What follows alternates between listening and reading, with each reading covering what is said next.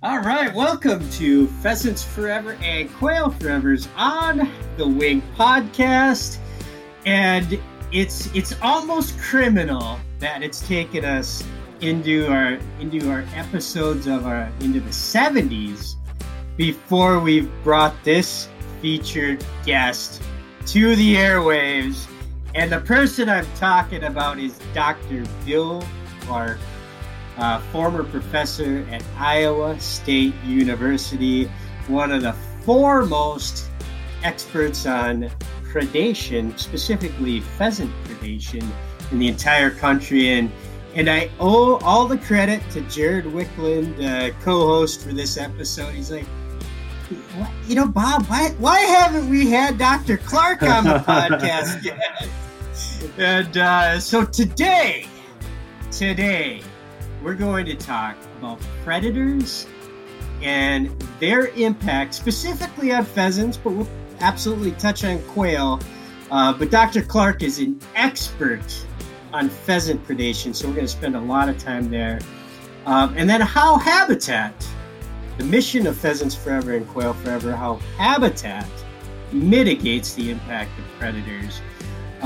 So it is an absolute thrill, Dr. Clark, to have you on the podcast. As I mentioned, Jared Wickland. Jared joining me as co-host again. Frequent listeners of On the Wing podcast know Jared's voice, but during the COVID era, Jared's been on hiatus. I have been.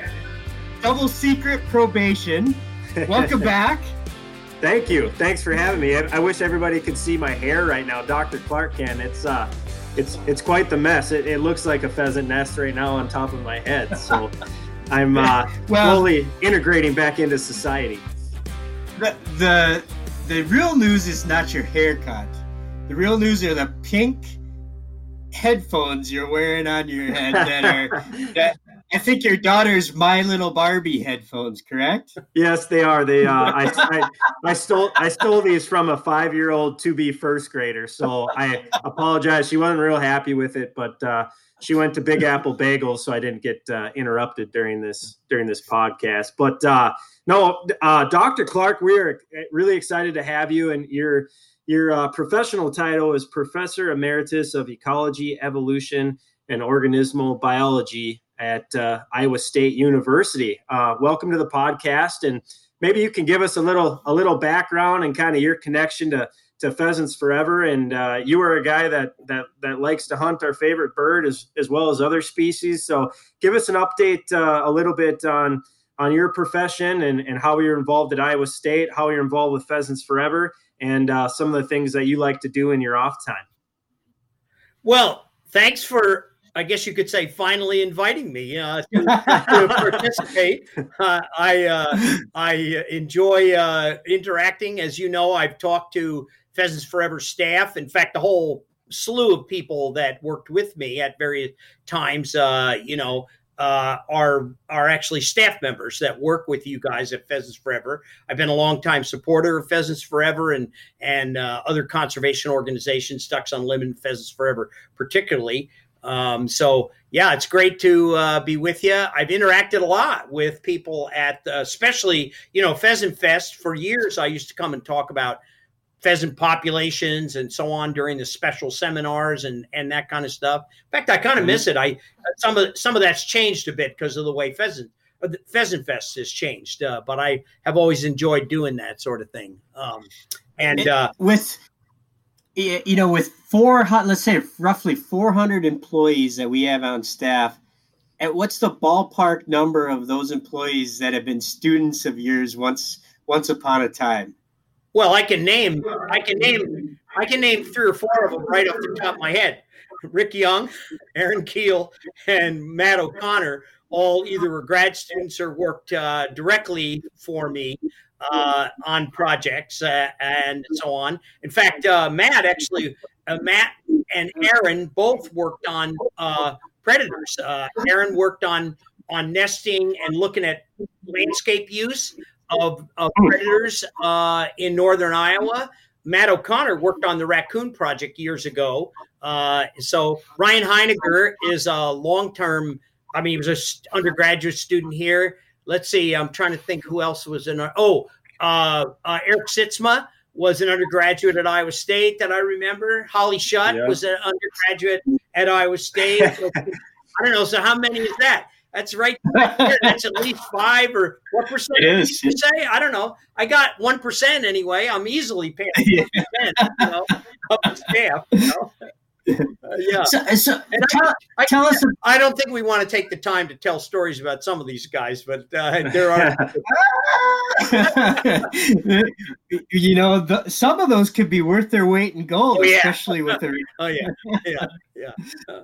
Tell us your background, where you grew up, and how you ended up as a professor, and why you ended up specializing in predators. So that's a long-winded intro, but start at the beginning for us. Well, so I'm a suburban kid from New Jersey, although I spent a lot of time in the woods with my dad, and we hunted.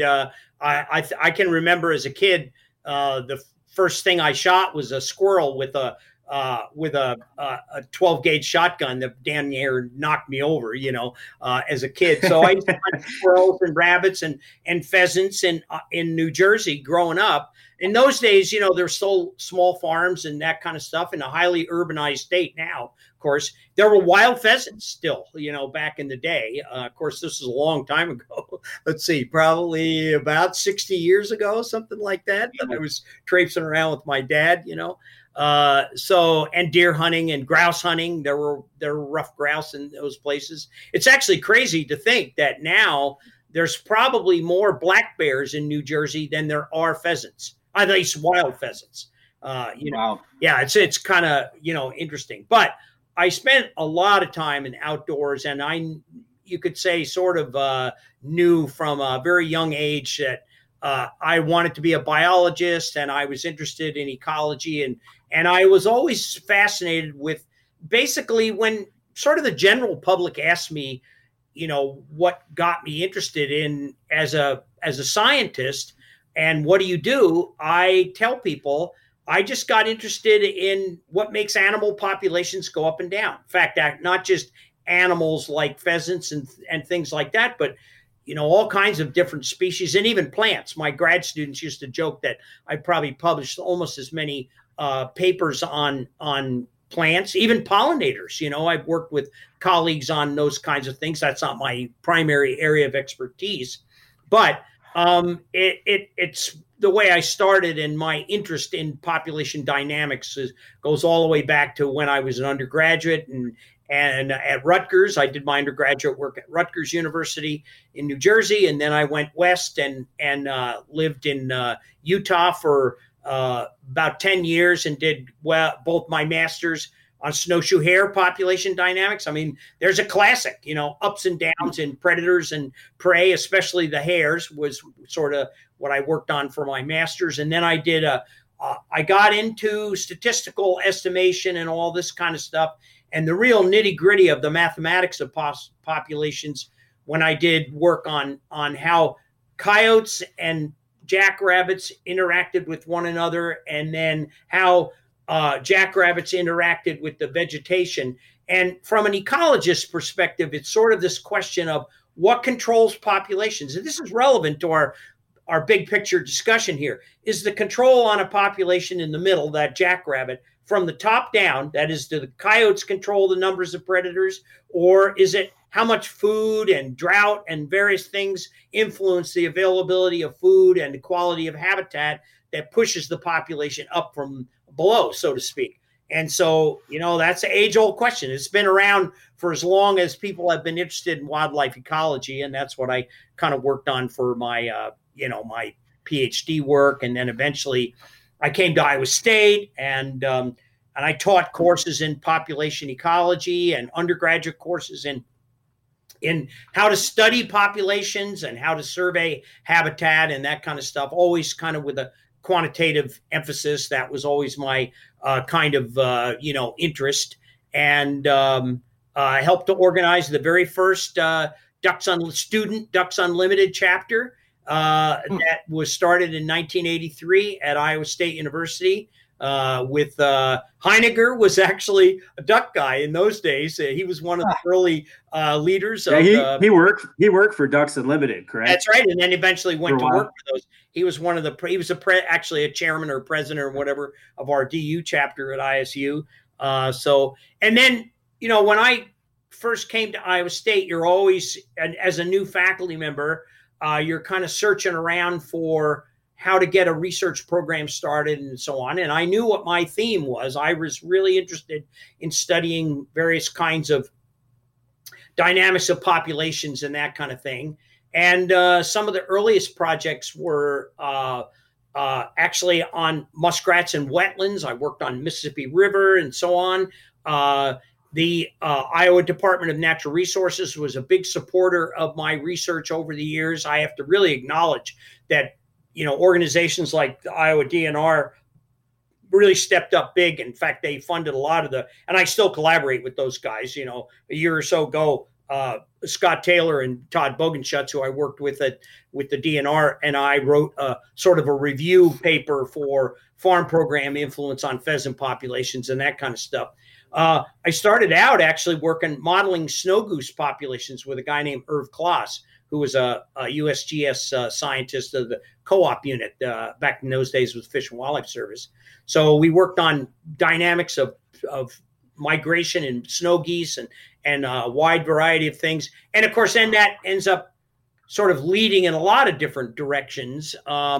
Eventually, when, raccoon population, one of the earliest predator projects I did was with the DNR's interest in whether, because in those days, pelt prices of raccoons had gone to, really high levels.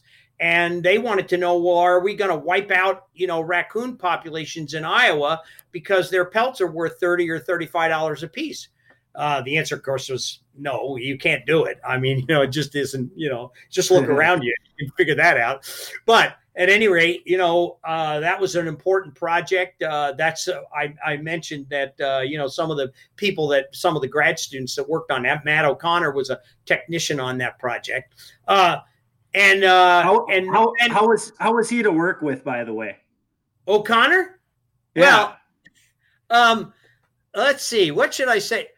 He was a very hard worker most of the time, except when he wasn't distracted by hunting. So yeah, there was plenty. He says hello by the way. I was just on the phone with him before this conversation started. Yep. Well, I think one of the things that obviously it's very gratifying to be able to refer to these people and recognize that a lot of them, as a professor, one of the things that's most satisfying to you is when you give people professional start or stimulation of their commit. It's not just about what they learn. It's, who they meet and how they interact and stuff. And those folks had lots of interaction with agency folks and so on these projects, and eventually moved up the ladder and now are in positions of leadership, all over the place. I have graduate students literally who are scattered all the way from Alaska to Florida and every place in between in various kinds of leadership, positions, which is very gratifying. Of course, it also means I'm old because now that they're, they've moved up the ladder and that kind of stuff. So, I could see how that would be an incredibly gratifying component of being a professor.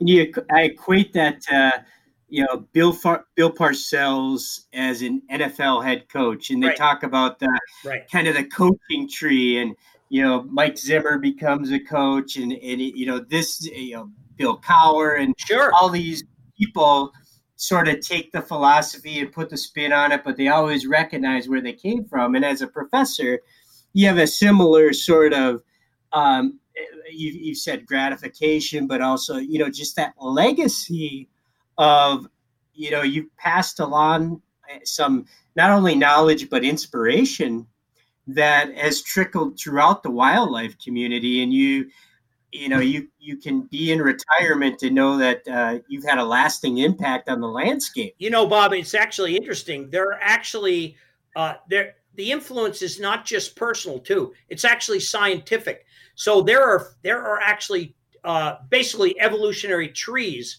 of where ideas came from in ecology and wildlife ecology and so on.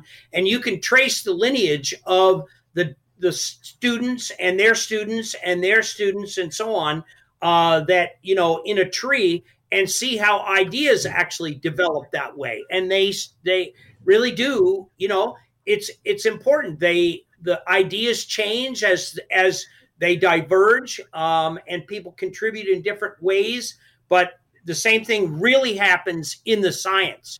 And science never stands still. It never is static. And it's one of the things that is hardest for the general public to see. It's relevant to our discussion today because oftentimes we have a tendency to sort of think about, well, I wish it could just be like the old days or whatever. And people look for, fairly simple explanations. And if there's anything that my career taught me was, that's non-existent. No, there is no simple answer. Everything's connected to everything else. And the other thing that I would say about the students and the people I worked with, when I first went to work at Iowa State, every young buck faculty member comes out and thinks that, they're going to light the world on fire, and they're going to, and and you're going to recruit nothing but the finest people, and they're going to be the smartest people on the planet, and they're going to do the greatest work. And I always joke with people. I tell young faculty this all the time, and I still do some mentoring of young faculty. And I say, yeah, I used to think all that. And then I found out that graduate students were people. and it's really true. They all have their strengths and weaknesses. Some are great writers. Some are great with the math kinds of aspects, the quantitative aspects. Some are great in the field. Some are better behind the computer screen, or in the laboratory. Actually, my most recent, the last really major project that I had at Iowa State was working on. We sort of skipped over the pheasant thing. We should probably come back to that. But the last major project, which is I'm still writing papers on landscape genetics of bobcats. And there's another predator that I've worked on. And that project that's one of the great things about graduate students and colleagues. You learn from them, and of course I wasn't trained as formally as a geneticist, but I worked with some really smart people. And my graduate student, Dawn Redding, who's on the faculty at Luther College now, is, and a colleague, Ann Bronikowski from Iowa State. And we worked together really on a project that basically changed all kinds of things about what we know about the dispersal of predators on the landscape. And you could sort of say where predators one of the things that we learned from this project is relevant to our discussion is, how much more we have to think regionally about the dynamics of predators, whether it's how they disperse across the landscape and where, they're abundant and where they're not so abundant, and sort of where their cousins come from as they disperse. If you destroy habitat, you just basically create vacuums, and then, individuals move in there. And so, I had a lot of different kinds of projects over the years that led me in a lot of different directions, and hopefully contributed something to science. And I know that the greatest legacy of the science that you do as a faculty member is the scientists that you leave behind. Create out of it. And it's not the papers all get, somebody finds a better answer, those just kind of change all the time. But the people go on to a 35-year career, and they produce people that go on for another 35 years. And you're kind of going, yeah, well, so that's the way the legacy carries forward. And to that note, I will say that I first met Dr. Clark in 2010 when he came and spoke to a packed room of people at the Iowa Pheasants Forever State Convention, and gave one of his talks on predator dynamics. And I can easily say, whether it's our volunteers or the biologists that have trained under you at Iowa State and gone out to the landscape, your delivery in the PowerPoints that I've seen, and just the our folks at Pheasants Forever and Quail Forever hold you in very high regard, as do I, and our volunteers and anybody that's worked underneath you. So I really appreciate you coming on and sharing some of that knowledge that we're going to talk about here today. It's my pleasure. So I definitely want to jump into the meat of this, but I want to circle back just for one other question. As you talk about the kind of the coaching tree of scientists, when you think about it from the other direction and what tree you fall from, I automatically, intuitively think Iowa guy, Midwest Predators, like he's got to be from the Aldo Leopold school of coaching.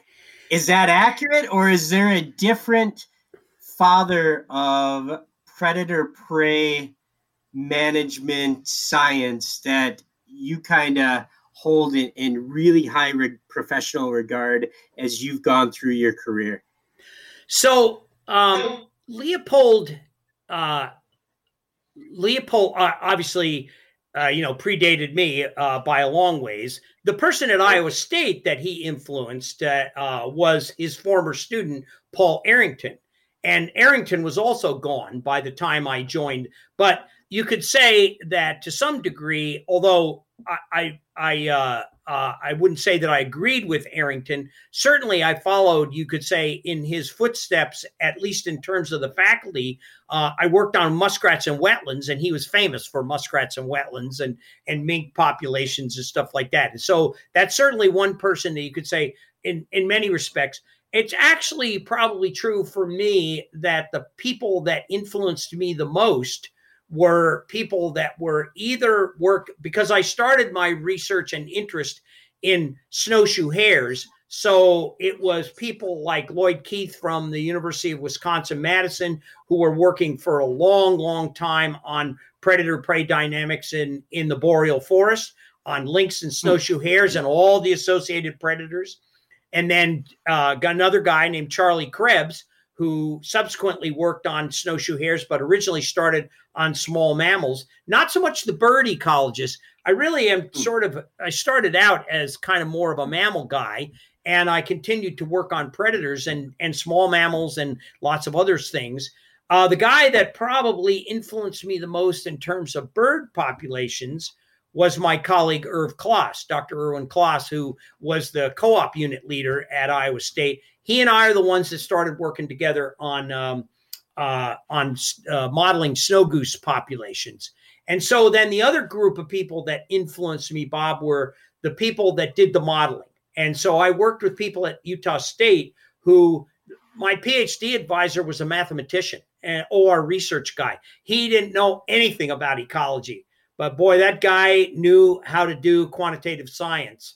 And I became a modeler because of people like that. So I think one of the other things that I would have to say is that in general terms, I tend to be, and this is something Jared will immediately recognize, having heard me say before, is that I tend not to, like a lot of the people sort of think one-on-one, okay, predator, prey, coyotes, foxes, or, coyotes and pheasants. I tend to think really about the whole ecosystem and sort of from top to bottom. And that's a legacy of my training in Utah and the modeling and sort of hooking all this stuff together. And that it's almost impossible for me to think about one dimension at a time. In fact, it gets kind of confusing in your personal life because, everyday life, I can't keep straight half the time. I'm kind of going in too many different directions. It's interesting to me when you mentioned Paul Arrington. So you might be familiar with Paul Arrington Marsh outside of Ankeny, Iowa, kind of between the city of Ankeny and south of Elkhart. Chautauqua Bottoms is right near there too. Yeah. The first wild pheasant I ever shot in Iowa with a dog when I got my dog Coda, a Labrador Retriever, in 2010 was at Paul Arrington Marsh, and it's the first place that my new chapter down there and I did one of our first habitat projects. So I just find it interesting. You talk about degree of separation, and I guess I never made that connection. Yeah. That's So right. that's pretty cool. Yeah. So as we transition to the meat, and you help the transition by talking about, ideally you would like to talk about landscape Right. predators. Big time. But my simple mind is gonna go one at a time. Yeah, right. That's fun. But you could tie them together, because one of the things early on in the conversation you talked about the top down versus the bottom up role of populations. Is it the predators top down influencing pheasants, or is it the bottom up habitat influencing pheasants? So what we're gonna start with the top down kind of species by species. I know you're gonna wrap us up to help answer that top down bottom up question as we get towards the end. But when I think about predation, and specifically with pheasants, and I think about what pheasant hunters talk about at the end of the tailgate, and what folks blame as public enemy number one for pheasants, right? I mean, there's even wanted posters in communities with this particular species. It's the coyote. Right. Most people, if you were to ask Joe Pheasant Hunter on the street, what predator is having the biggest impact on pheasant populations, and they'll say, a lot of people will even say, just period, the biggest influence on pheasant populations, period, people will point to coyotes as public enemy number one. Help us answer, is that true or false? What's the role that coyotes play in pheasant predation? Well, so the first thing to remember is that if you're going to be a scientist and think about it, you do have to have all of the pieces. So that means you really have to study the effects of coyotes. What do coyotes actually eat? Where do they go? How do they use the landscape and all this kind of stuff? So it's not, you can't, in fact, there's not usually enough money to go out there and study a predator community. There are some great studies, and those are the ones that I mentioned before, where there are people have gone out and studied many, many predators all at one time in relation to prey. But to start with, you have to start out with okay, what do coyotes eat and how do they behave, and what's their kind of basic, sort of lifestyle, and how much, what's the actual evidence that they, destroy nests and eat pheasant hens and catch, or in my case, ducks. We were working more with ducks and predators than we were with nesting pheasants and predators. We'll come back to some of those interesting things. So I think one of the things that's true, Bob, is that right now coyotes are perceived as public enemy number one by the average, sportsman and hunter and so on, because they are ubiquitous. You see them all the time. They're relatively evident. People hear them, much more. They're much more vocal. So at the times when they're having, mating, or when they're having pups and stuff like that, or the pups are maturing, especially in late summer, early fall, you start hearing them all the time, and that kind of stuff. And so we know they're out there. And it's interesting that part of what's happened is the actual interest in coyote hunting and coyote trapping has just exploded in the last, in the last 4 or 5 years. And that's driven by not just their abundance. In fact, it's true that it's not because they're more abundant now than they were, or that people are thinking, well, if we kill all these coyotes, we're going to have more game birds. No, it's actually driven by the fact that the international fur market is one of the few things that's still worth money.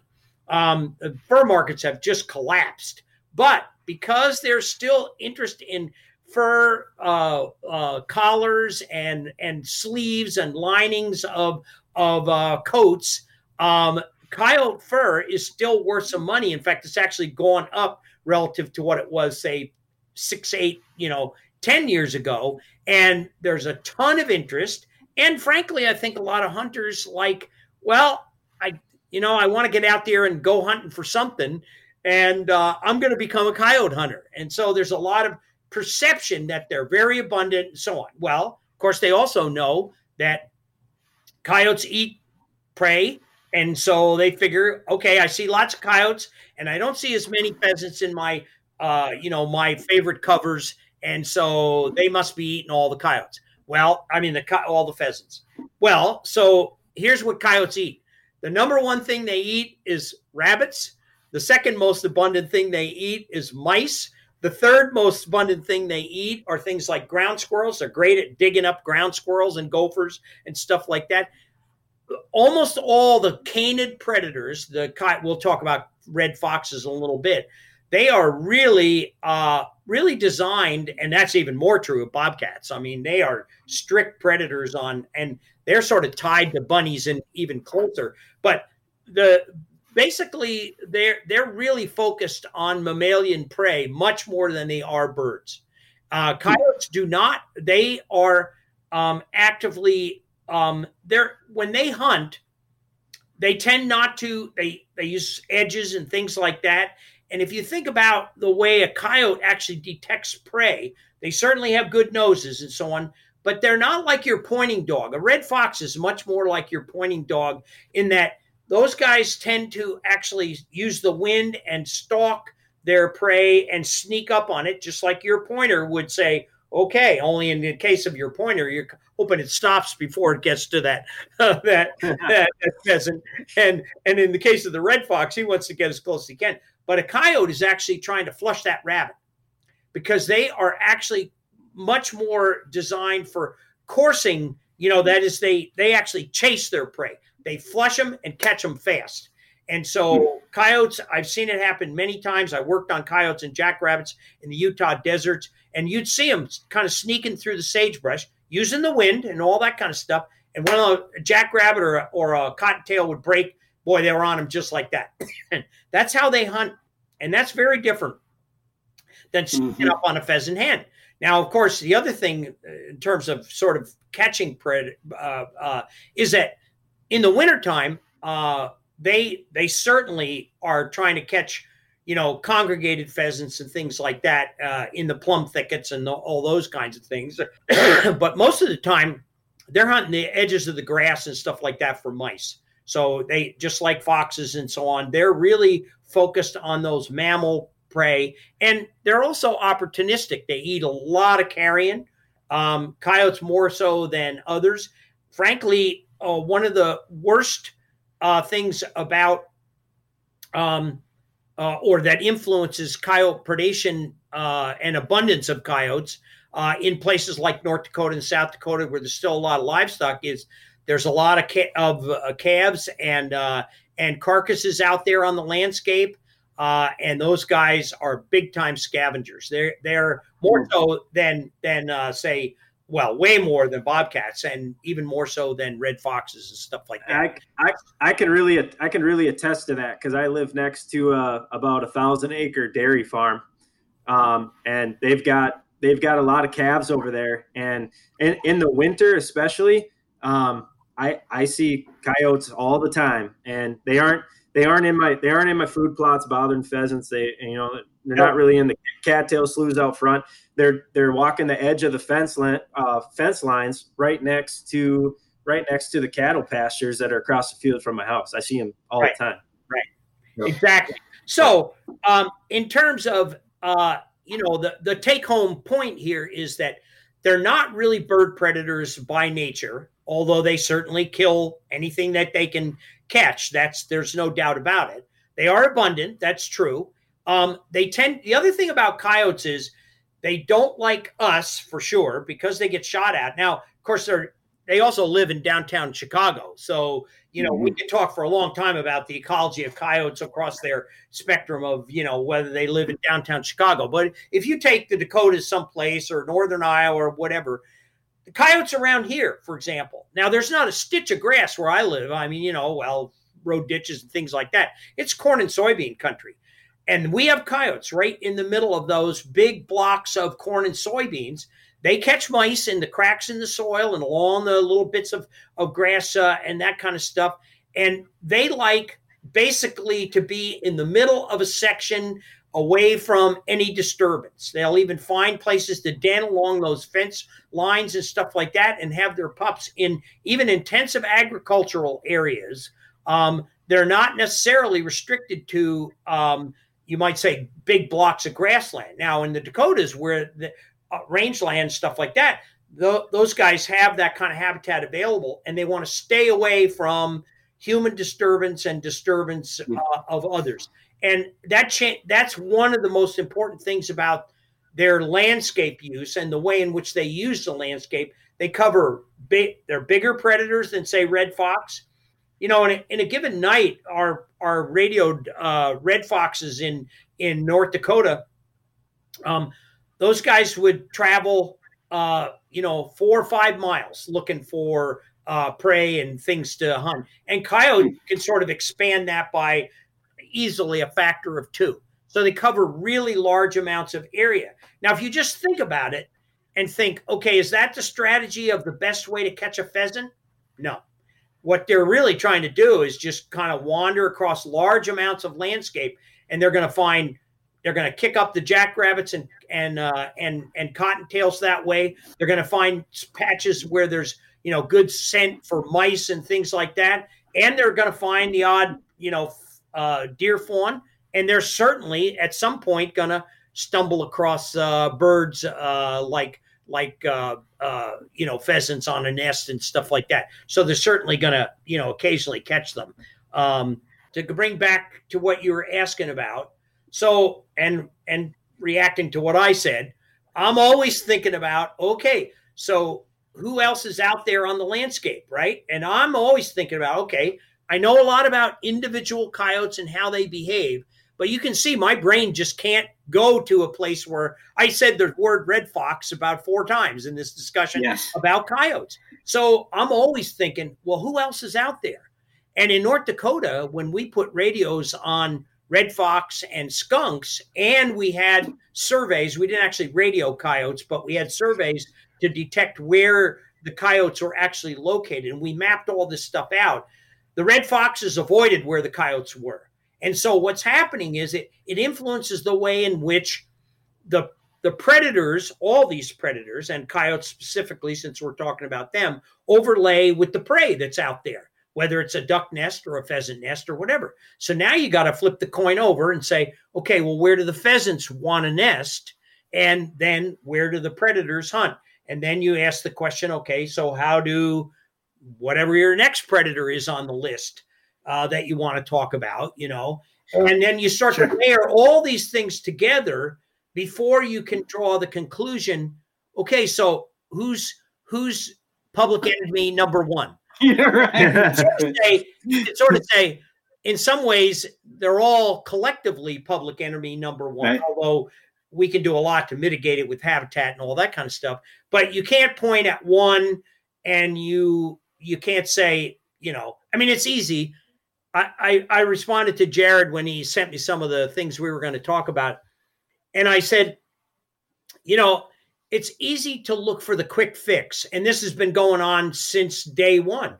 Even Leopold, the famous, work with deer and wolves and mountain lions that he did when he was in Arizona or in New Mexico, and the famous Green Fire line in the Sand County Almanac about, how he began to change the way he thought.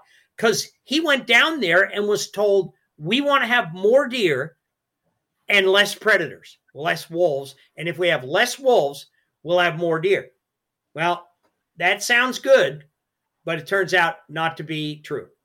It doesn't really work. And furthermore, I think it's really important, and it's especially important for members of Pheasants Forever, a conservation organization that stands for habitat and the quality of the landscape and agricultural diversity and stuff like that, to appreciate the diversity of the entire population or a community of predators and prey that's out there. What we really want is intact landscapes, productive landscapes that will produce, livelihoods for people and pheasants to shoot. And for that matter, coyotes to shoot too, to enjoy, it's kind of a complicated way to think about this simple question of, are coyotes public enemy number one? But I wouldn't put them as number one. Put them in the list of, there's a lot of things that kill prey, including pheasants. Right.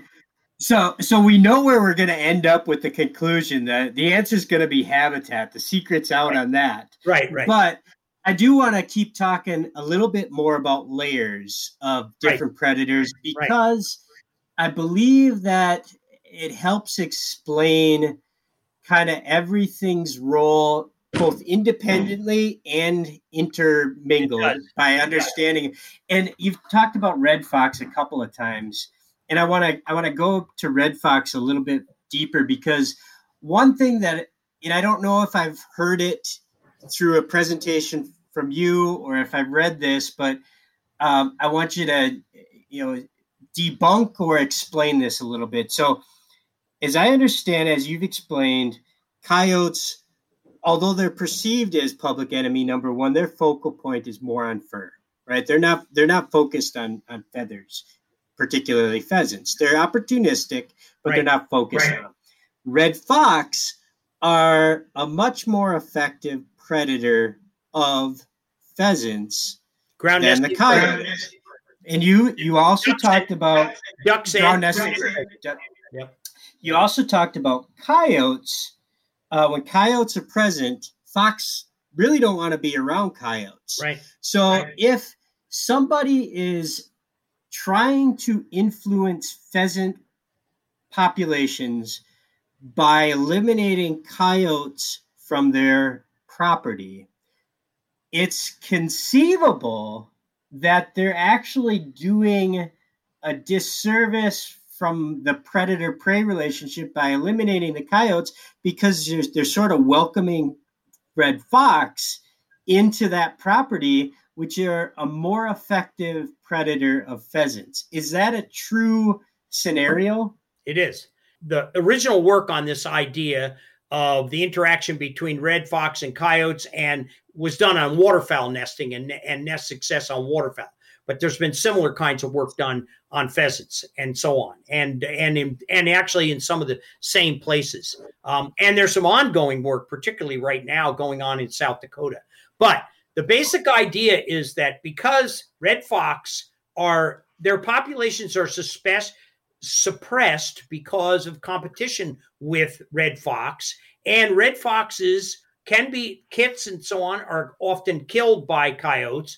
So red foxes tend to push out, and we have maps published maps in the literature from stuff that we wrote that show here's a coyote home range, in a big block of habitat, grassland or whatever it happens to be, and so on. And the coyotes got this home range, a pair of coyotes got this home range. And if you put all those and layer all those out on a map, what you'll find is that the red foxes sort of squeeze in between where the coyote home ranges don't overlap with each other. So they're sort of pushed off to the edges.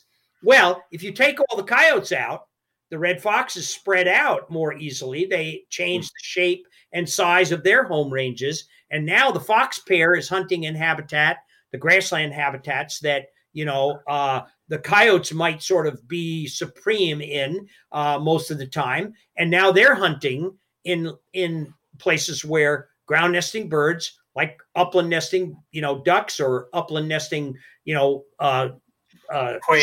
sharp tails, or pheasants or whatever. Or in the South, the predator suite down there is a little different.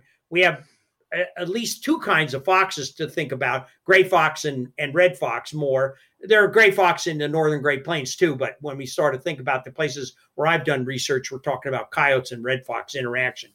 So it changes the way in which those red fox actually use the landscape, and therefore how frequently. And we actually mapped out. We took radio telemetry locations. Back in the day, we didn't do it with satellites, but we did it literally by XY triangulation simultaneously from vehicles and stuff like that. And the path of red fox, traveling. And we have maps that just show if you have lots and lots of grassland, the red fox kind of wanders all over that landscape. if you have, a few patches of habitat. So you imagine that up there, it's mostly small grain agriculture. And now you have some CRP fields or you have some hay ground or whatever. So small perennial habitat patches or medium-sized patches. And of course, the red fox gets up in the evening out of his den and says, okay, where am I going to look for, mice and stuff like that? Right. Just like that, right immediately to one of those sort of patches and starts hunting. So they just sort of so you can imagine that if you head to a 40-acre field, you're a red fox, you can pretty much cover that 40-acre field pretty systematically. And anybody who's in there, especially if there's a nesting duck or a nesting pheasant, and because they have good noses and they can scent those and they're very stealthy predators, they're sort of a different style, predator than the coyotes. They sneak up on them and very frequently catch the hen, especially duck hens. Pheasant hens are really good at sitting tight. Ducks not so good, and as a result, they get a little more nervous, and I think that they're more readily detectable. But at any rate, pheasant or duck, hens get caught much more frequently on the nest than coyote does. And of course, the other predator the other predators in this landscape that we're talking about, because you asked the original question about the presence of coyotes. So we get rid of those.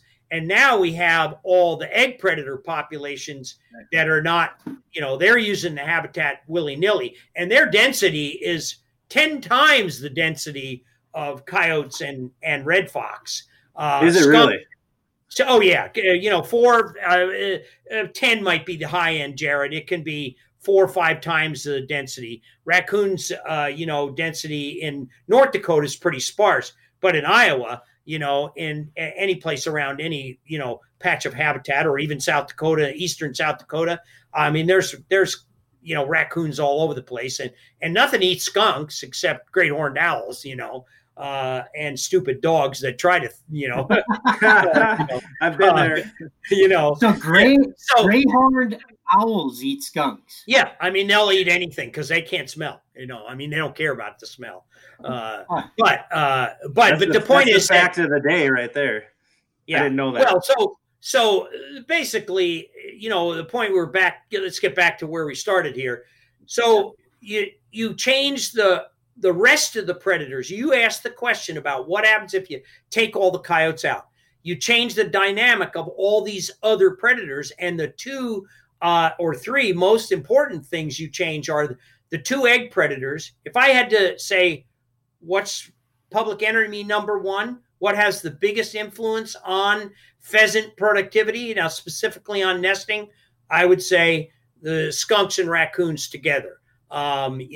They are big egg predators. They don't really hunt eggs, like they're not out necessarily searching. They're mostly searching for invertebrates and small vertebrate prey like snakes and especially things like frogs and so on. They love that kind of stuff. And earthworms. I mean, they go right along the edges of the puddles in the edge of some field, and you just watch and look for tracks. You're going to see skunk and raccoon tracks in every little muddy spot along the edge of a field, right? So they're out there looking for that stuff, and they get in the edges of the grass, and the pheasant nest is there. They smell the nest. They usually don't catch the hen. The hen's too, she'll flush out of there. They might catch up to a pheasant hen or a duck hen sometimes, and they certainly do occasionally. But then they just, that's it. You're a skunk and you're walking along looking for beetles. They're black and white and stink. So they don't get bothered by coyotes and foxes or any of those other kinds of things. That's why I said that, great horned owls don't care. They just swoop down and grab them, right? But they're walking along and they've got their nose right to the ground. You just watch them. You've seen them in the woods occasionally or out in the field. You see them and they're paying no attention to anything else, but they can smell a grub 10 inches under the ground. Okay. So they are going along just looking for that. And all of a sudden they bump into, a pheasant nest. They scent that nest, they find the eggs, and they're going, oh my goodness, that's it. I just hit the mother lode. I was telling Jared earlier that we had one of our radioed skunks that we found literally asleep in the grass next to a partially destroyed duck nest. And we had radios on ducks too, so we were studying both at the same time. We weren't able to do that on pheasants. We actually could do it on ducks, as it turned out, just because of differences in funding and stuff. Anyway, we find this skunk just literally sort of lounging out in the grass, basically asleep. His belly was swollen. About half the eggs in the nest were gone, inside that skunk. It was just like, laying there on its back. And it was just waiting until he digested those, and then he was just going to roll over and eat the rest of the eggs. That's the typical, you saving that for later, bud, type of response for a skunk. And it's funny though, because, as the PR manager, public relations manager for Pheasants Forever and Quail Forever, you'd be surprised at how many emails I get related to predators and, what are we doing for coyotes? And, right. And I always bring up to the point to people that, especially in the spring, when these birds are on nests, might a coyote take an occasional adult pheasant once in a while? Sure. Yeah. If they run into them, sure. It's that happens. It's nature. Right. But right. When you look at skunks and coons, and going along, whether it's linear habitat or block habitat, and that'll probably be the next thing we get into to talk about what influences that. I bring it up to them is that when you're taking out an entire nest full of eggs in the next generation, and you're forcing that hen, if they go off and re-nest and you're dropping the egg count already there, that's really what's doing a number on your upland bird populations on any given piece of habitat. Right. I think the important point here is that if you think about the three predators we were talking about after we talked about coyotes, red fox, which actively hunt ground nesting, whether you're talking about, pheasants or ducks, they actively hunt hens during the nesting season, and they obviously hunt eggs. And actually, one of the interesting things about red fox is they cache the eggs too. So they pick them up in their mouth. We have pictures of one day one of our radioed hens radioed foxes is coming out of the field literally with a duck egg in its mouth, walks right up to the truck. It's got the duck egg in its mouth, the radio collar around it. We've got pictures of it, and it goes, they go off and they actually bury the eggs because they're stashing them, but they don't bury them. They don't they'll take some of them back to the den to give to their pups and stuff like that. But they will actually take those eggs and they make a little mound and they bury the egg in there, and they can still scent it, but they bury these and cache them in various places, sort of within their home range, relatively close to the den, stuff like that, because they don't want them just left out on the ground, because then the crows will find them, and the magpies and the jays and whatever else will find them. And so it's really interesting to study the individual behaviors. But Jared, back to your point. So you just talk about red fox and then the abundance of raccoons and skunks out there on the landscape. And between those three things, there is a lot of potential to reduce the overall productivity of nesting pheasants at the egg stage or the nest success stage.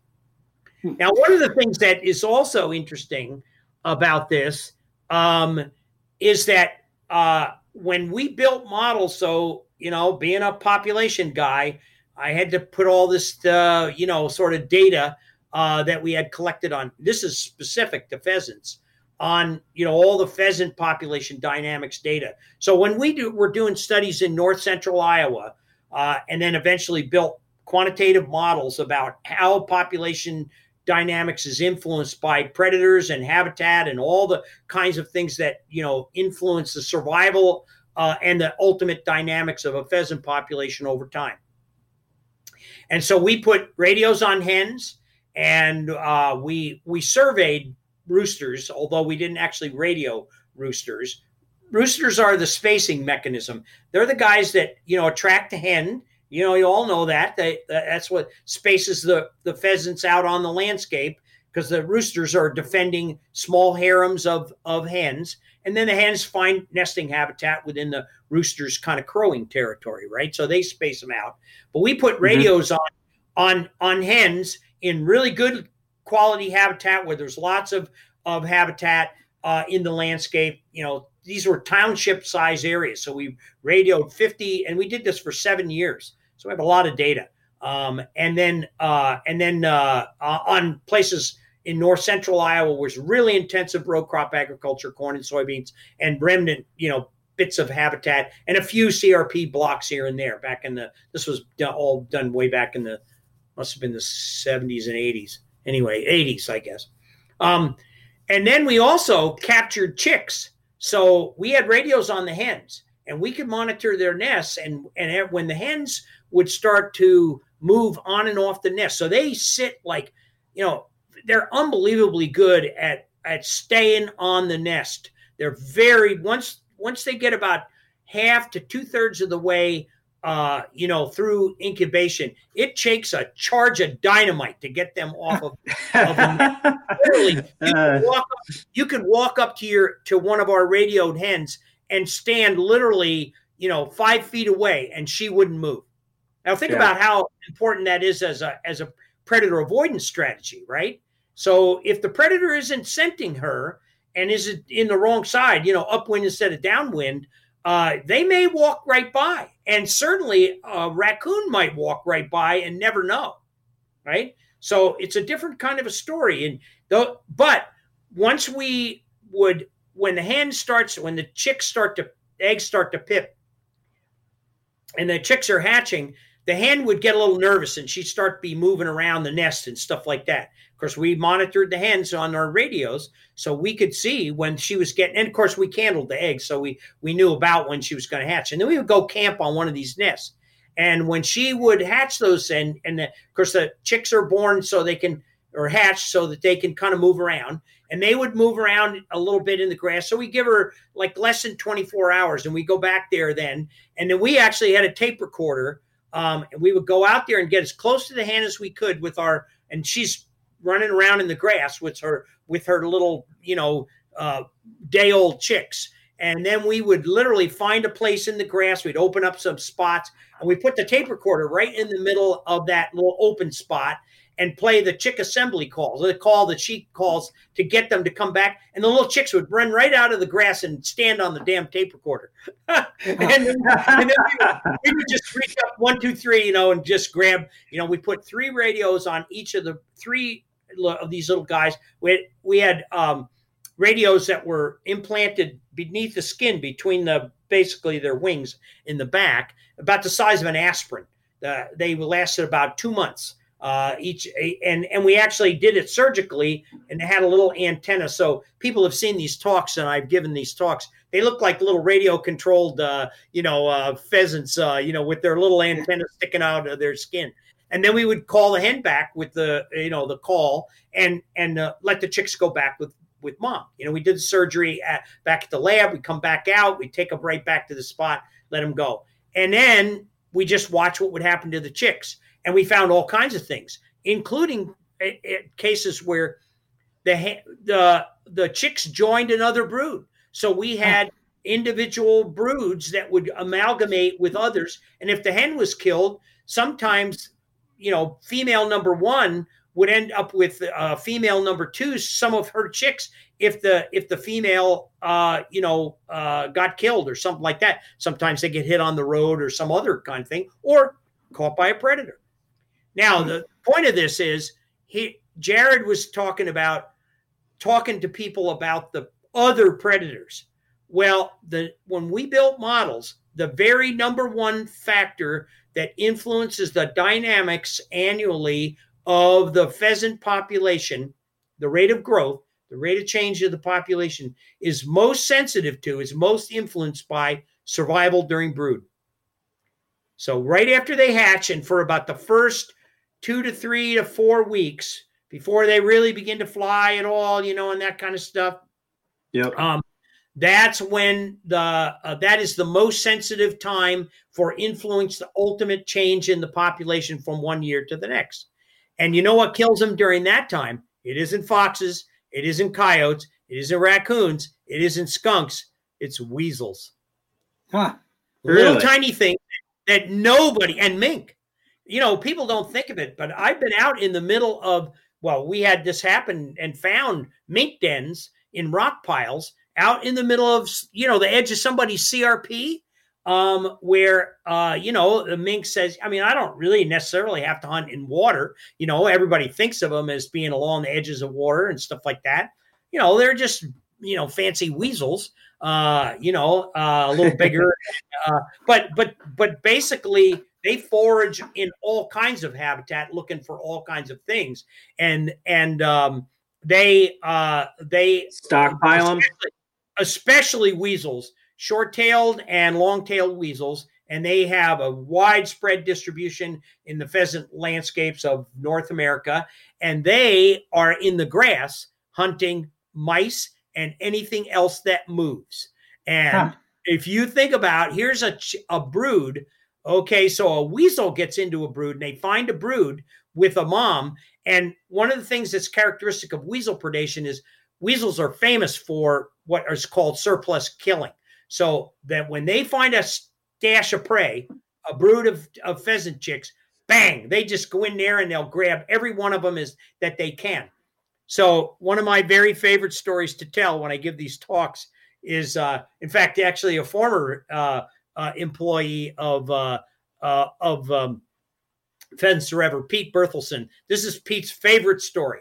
Pete, when I would give these talks, Pete would always say, "Oh, Bill, you got to tell the weasel story."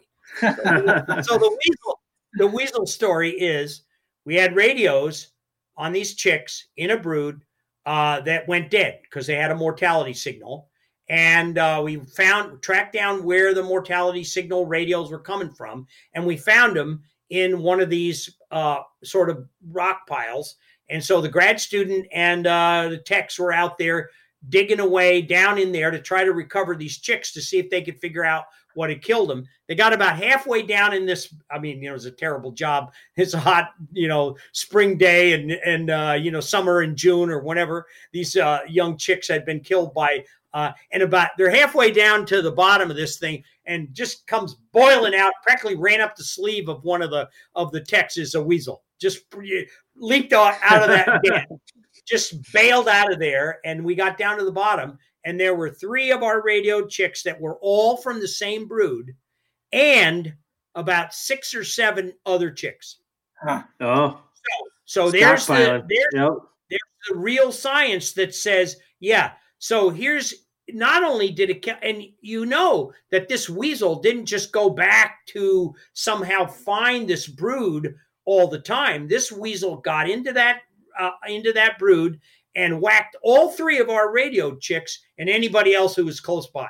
And there was about 10 of those guys. Now, the problem is with all this predator control stuff. Okay, so how many of us are out there thinking, oh, man, we got to control weasels. We got to control mink. We got to control, I don't know, I can't even think of what else we should add to the list. You don't have to probably control opossums. They really don't hunt in the kind of dense habitat, stuff like that. You don't worry about that. But the point is that there's this whole suite of predators. We think of coyotes sort of being the top dog. Back in the day, we had wolves. And probably, the whole predator-prey system in North America was very different when we had wolves and coyotes and there's been these big picture changes in our landscapes and stuff. It's pretty suitable for coyotes, and there's lots of them around. And it's not so suitable for some of these other predators, but there's many, many other things out there that, that kill pheasants at various stages along the way. So I want to ask about 2 other types of predators that we haven't touched on yet. Okay. And I want to go to the sky in a minute. Right. But first, another predator, not necessarily a natural predator that a lot of people focus on, are ditch divers, right? Feral cats. Right. What's their impact on pheasants and pheasant nests and pheasant chicks? So maybe, tackling a hen pheasant in the road ditch right in front of the house, but they're not wandering all over heck, out there in the landscape for the most part. So I don't think they're a big influence on pheasants. They are really bad, and their effect on passerines. And remember, cats are the most carnivorous of the carnivores. So bobcats almost hardly ever eat carrion. They will, but for the most part, they kill live prey. And like the other, predators, they're mostly focused on, rabbits and squirrels and mice and things like that. And they do catch birds and do kill, I get asked all the time, do they kill pheasants? Yeah, they're hard. They don't really hunt big grassland patches where you might find pheasant chicks. They do kill turkey poults, but, we did actually studies of bobcats and found, very little evidence of birds in their diet. Feral cats probably are not. It's not something I would be, worried about a big impact. And then, we haven't touched on raptors. You were going to ask. So one of the things I was going to say, we were talking about these pheasant dynamics models and stuff. The second most influential life history period is winter survival of hens. And raptors are most important in the winter. There's not a lot of data. It's a hard thing to study. But for the most part, it's not common for raptors to kill hen pheasants during the nesting season or the brood season or whatever.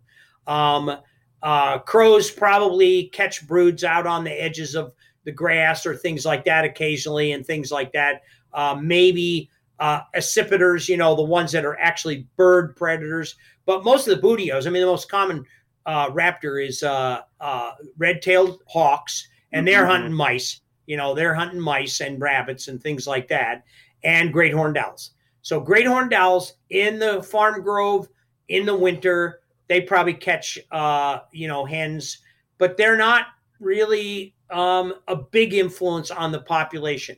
The thing that kills pheasant hens during the winter is either really harsh winter conditions, so those really bad conditions that basically freeze hens to death and so on. We had winter survival in our pheasant studies ranged from, as people were flabbergasted, we had 50 radios out there in these study areas, and the bad habitat did worse. That is, the bad landscape did much worse than the good landscape, not surprisingly. But even on the good landscape, the variance in winter survival, some years, 48 out of 50, like 95% survival of hens survived all the way through the winter. So we put a radio on them in the fall, and they survived all the way until spring nesting, right? And then in other years, it was like 12%. So really severe winters. Really? And the worst thing was when you have long periods of snow on the ground and relatively deeper snow. Those two periods. It's actually the length of time that snow is on the ground, because it restricts the hens, and for that matter, the roosters, but the hens to small patches of habitat, and predators can focus in on those kinds of things.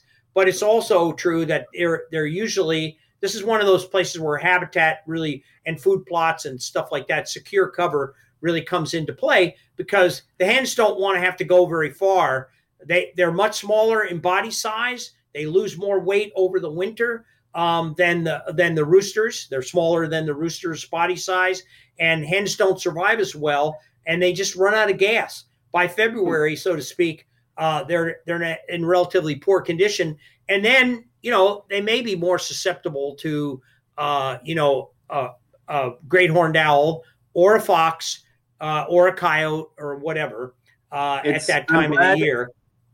It's interesting. I'm glad you hit on that, because we've talked about in other podcasts where we're focusing on winter habitat and brooding habitat. Where I'm not sure if I learned it from you, or I think it was from Todd Bogenschutz of the Iowa DNR in a presentation that he did. But that same thing, in that winter is really measured in the amount of time from a pheasant standpoint that they're spending on a white background, because at that point, at that point, they're much easier to find and see by avian predators. And then the second point I'll make is 2 years ago, I went out to South Dakota, kind of central South Dakota, with Nick Lowry, who's a writer out there for the Pierre Capital Journal, and he had a red-tailed hawk at the time that he used for hunting purposes, and it was very interesting to go with him and see. Is that, number one, most of those red tails, they're more they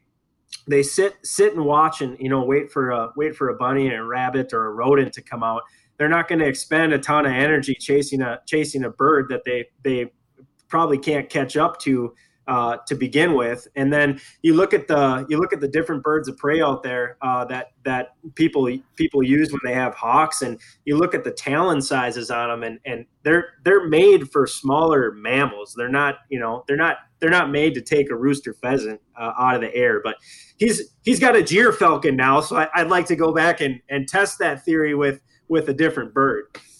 Yeah. So if you think about the raptors generally, falcons hunt birds, smaller birds, and ducks. They're called duck hawks, but they don't grab them in the air. They punch them and they knock them to the ground, and then they go kill them. And the other group, of course, is red tails are buteos, and they're soaring hawks, and they perch and then they dive down and grab a mouse or whatever.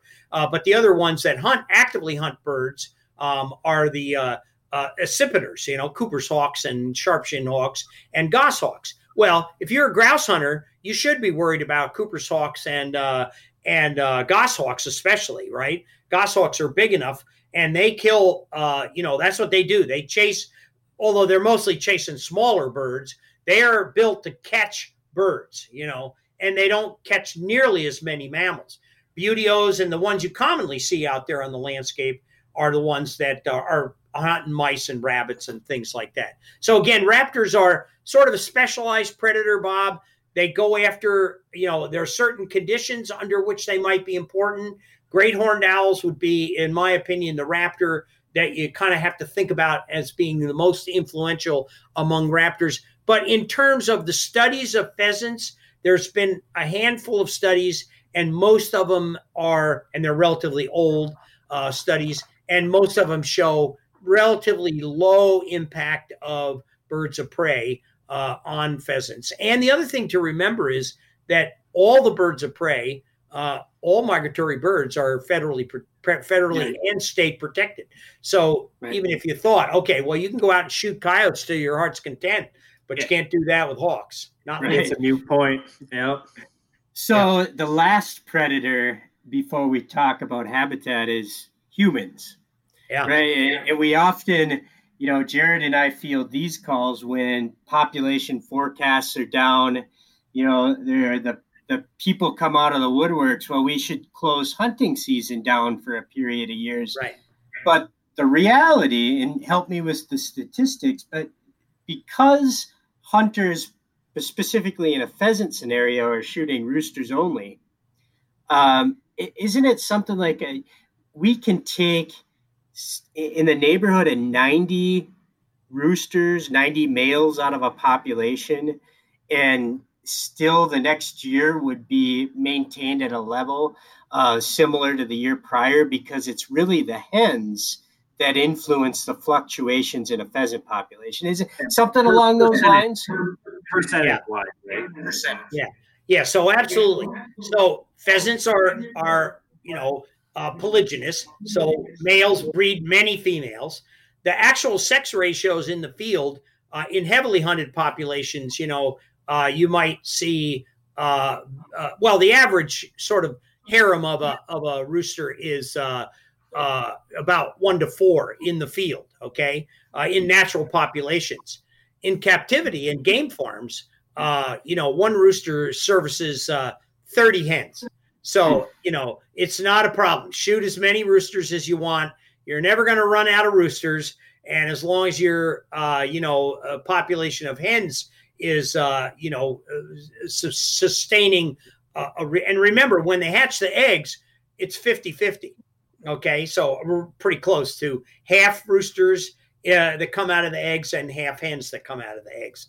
So it's maintaining the hen population that's the most important. And there's never going to be a shortage of roosters, even in relatively poor habitat. You can shoot a really large proportion. In fact, you probably can't shoot. You can't really influence the sex ratio to get it even close to what a game farm would be like.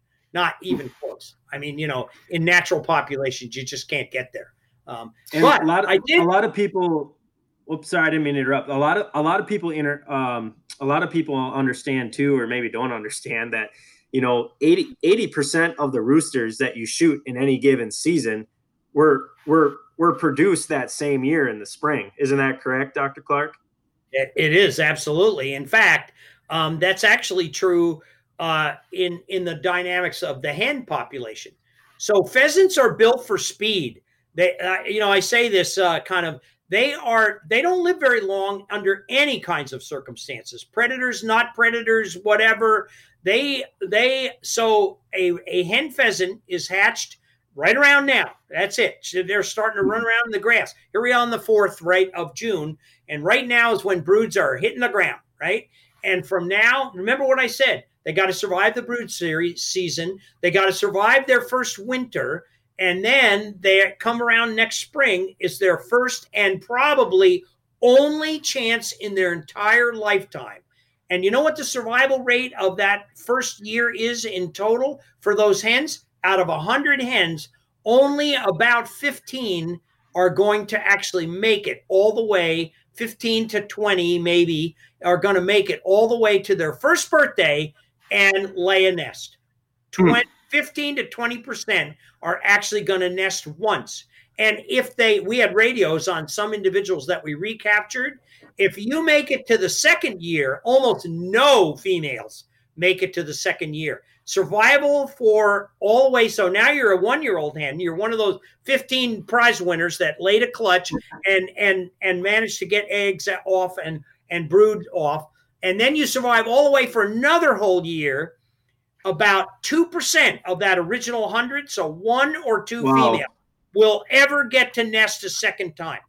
That's got to be a hell of a birthday party. A second time. Pheasants do not live forever. And the big fallacy that I run into all the time with people thinking about predators and prey is that they believe that if you took away the predators, that the pheasants would, or any prey, would just live forever. But that's not the way nature works. Bunny rabbits and mice and so on are just cannon fodder. They are just there to feed predators, so to speak. And so pheasants have some really good adaptations for being built for speed. They don't live very long, so they better have a big clutch. The average clutch size is 11 or 12, so have a big clutch. They are incredibly persistent re-nesters. So when they nest the first time, if they lose a nest, they re-nest a second time. We had hens that re-nested, radioed hens, that re-nested 4 times. Now, the clutch size tends to go down over the course of the summer. By midsummer, if they haven't had a clutch by late July, early August, it ain't gonna happen. Because literally the rooster, which is surprising, the roosters lose interest, which is kind of hard to imagine, but at any rate they do. But those hens are incredibly persistent. In the good landscapes that we worked on in northern Iowa, the average number of nesting attempts for a successful clutch on the good landscapes was a little over 1. It was about 1.1, 1.2 on average, which means that some small proportion of females had to try twice, right, in order to get a clutch off.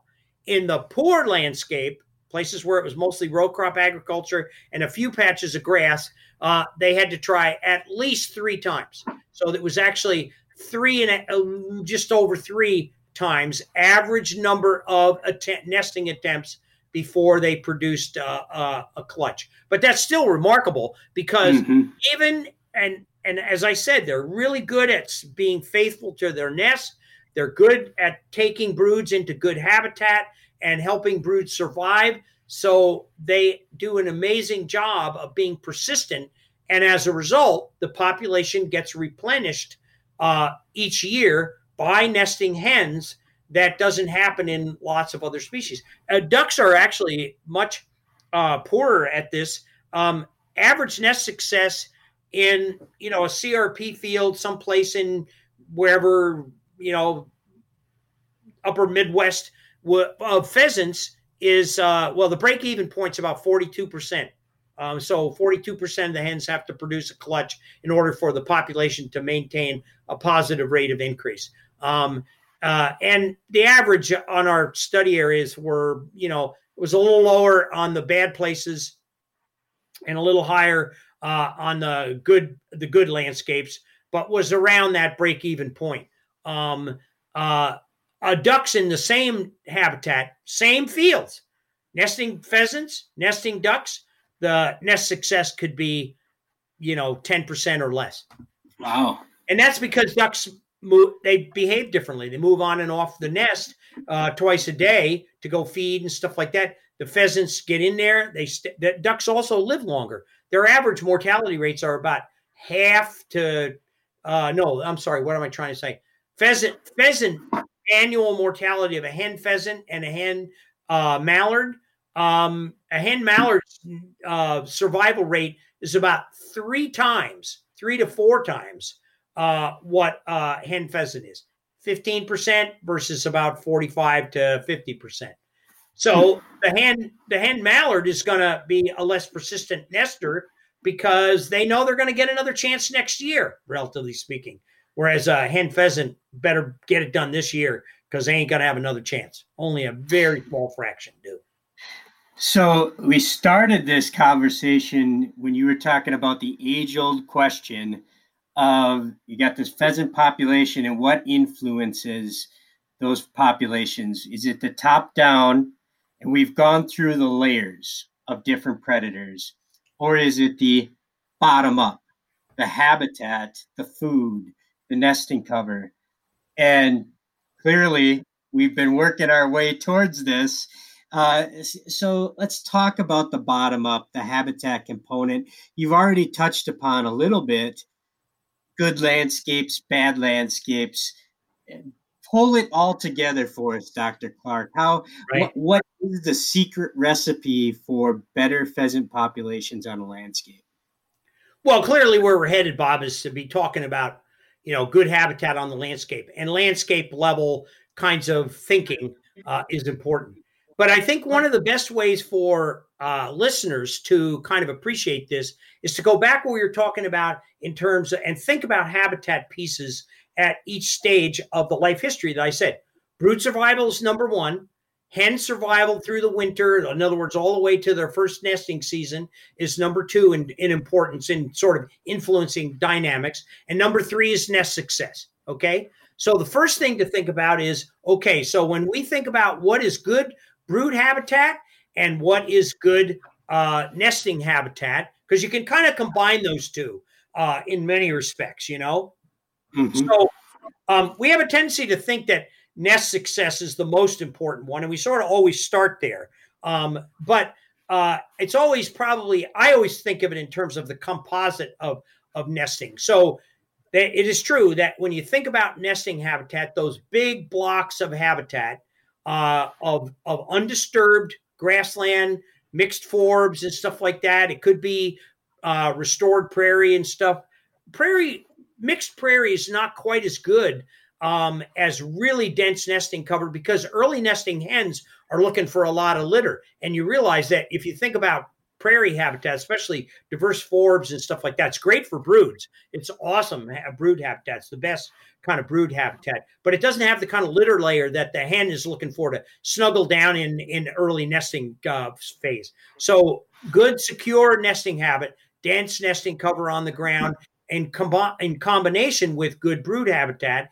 And if you have large blocks, we actually calculated the break-even point. You mentioned Todd Bogenschutz and I, we working together, Jared. Todd and I actually published a paper on saying the break-even point in terms of meeting that sort of minimum nest success for needing to kind of replace the population for next year is about 42%, and the minimum size field that you need is about 40 acres. So below 40 acres, it's kind of hit and miss. above 40 acres, you can be pretty sure that the average nest success is going to be high enough so that the population can be sustained. And when we talk about these large blocks of habitat relative to predators, it's always good to go back and think about how they search for, whether you're talking about what's out there chasing after broods or what's out there, searching for hens and nests. It's easy to visualize, kind of for hens and nests. So just think about that one for a second. So if you think about, how a predator goes out there and looks in the landscape, you're kind of thinking, okay, so there's some little patch of habitat out, or maybe a little isolated grass waterway. And if that's the only thing a pheasant hen has to pick, that's where they're going to go. They're going to nest in that grass waterway or a road ditch or whatever. But if this is some little patch of habitat out in the middle of nowhere, if you're a predator, you're not going to waste a fox. You're not going to, or a coyote, you're not going to waste your time going out there and look for something to eat. It's just like you with your hunting dog. You're like, yeah, okay, that little patch of grass out in the middle of that, soybean field. Nah, I'm not going to go and look at that little wet spot out there. There's probably nothing there, right?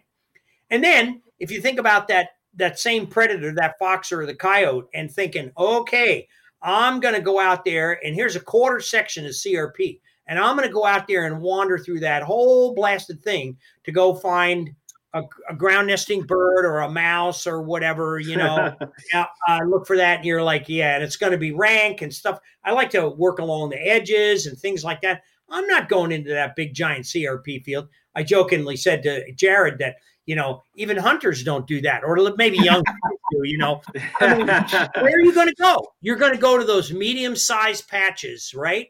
And that's what the predators do. So the worst place to be on the landscape is some kind of attractive nesting habitat, like a patch of habitat that's kind of isolated, moderate size, 15, 20 acres and stuff like that. It's going to attract hen pheasants in there to nest, right?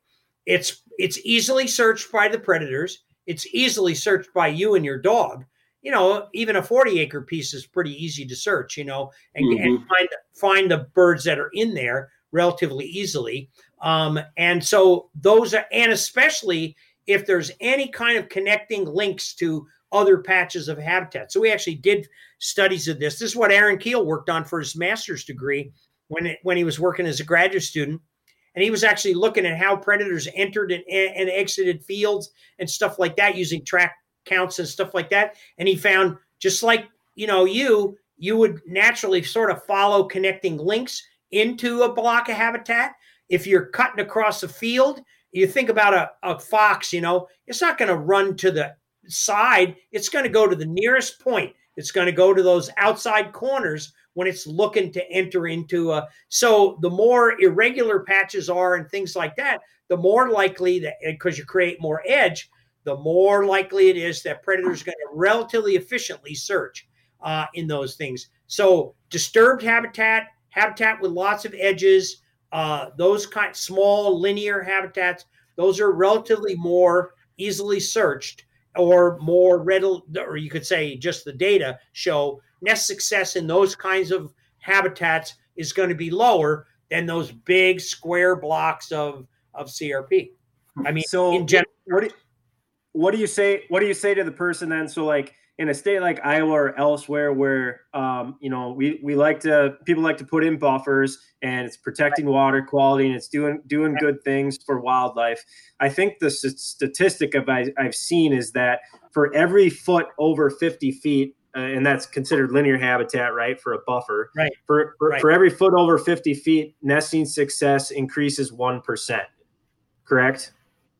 I don't remember the exact statistics, but I do have some modeling stuff that we did on linear habitats, buffers versus blocks of CRP.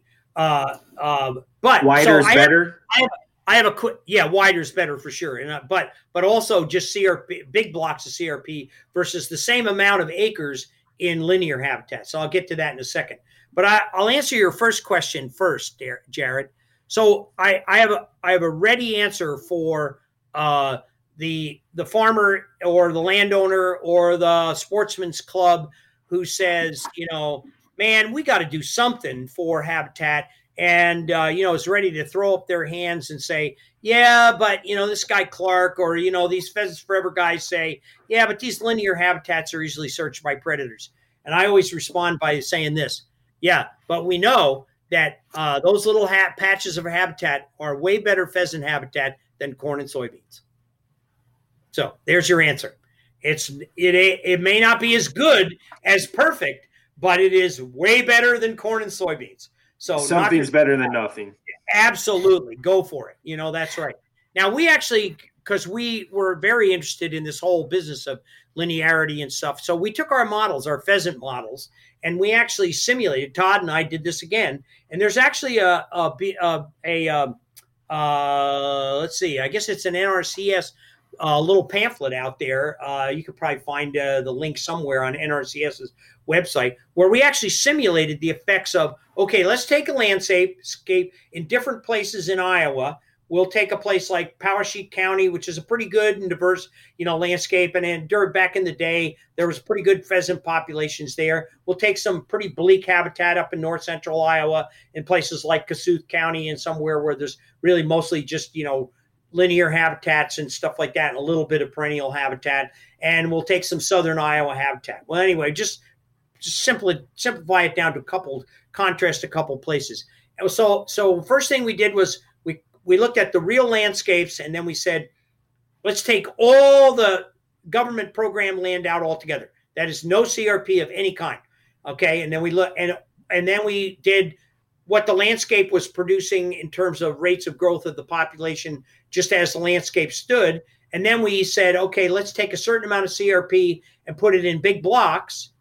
And then we did the same amount of CRP in linear habitats. And at the time, we were evaluating sort of the buffer initiative. So we were not doing like strips or other kinds of habitat. We were putting it all along what was the legal definition, and we simulated different widths. We obviously wider was better, so we went with 100-foot. But what we did was we went different proportions of landowner participation. So we actually said, what would the landscape look like if you had 100% participation by all landowners in a buffer kind of program, or say only 25% of the landowners? And so we had sort of different scenarios. So here's what happened.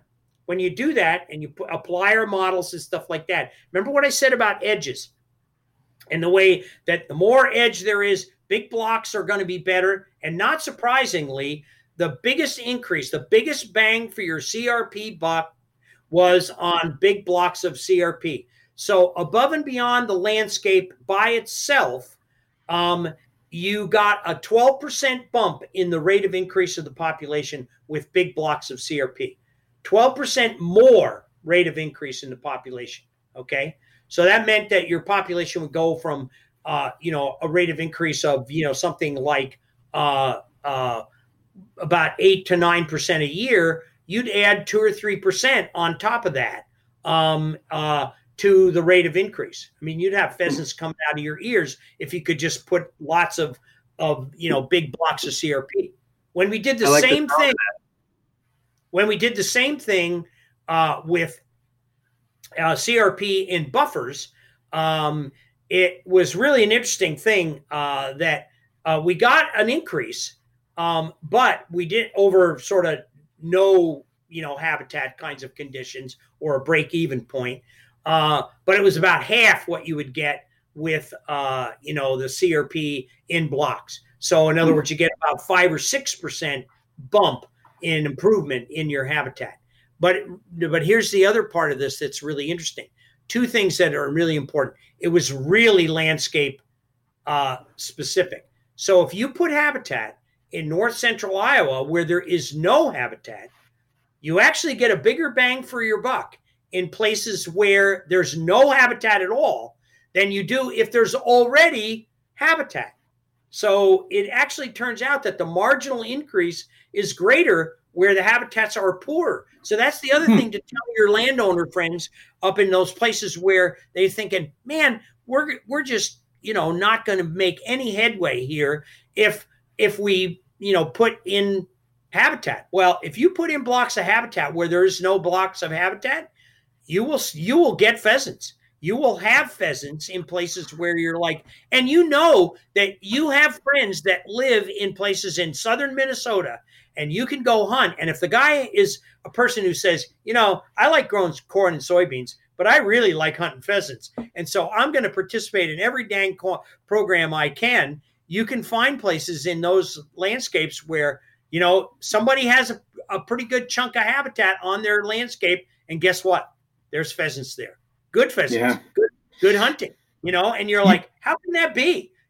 Well, that's how it can be. Now, the other interesting and curious thing is that if you put buffers on 100% of the landscape, you create so much edge that it actually isn't as good as if you're sort of in that moderate 25 to 30% participation. So that's another positive thing you could say, or at least a trade-off thing.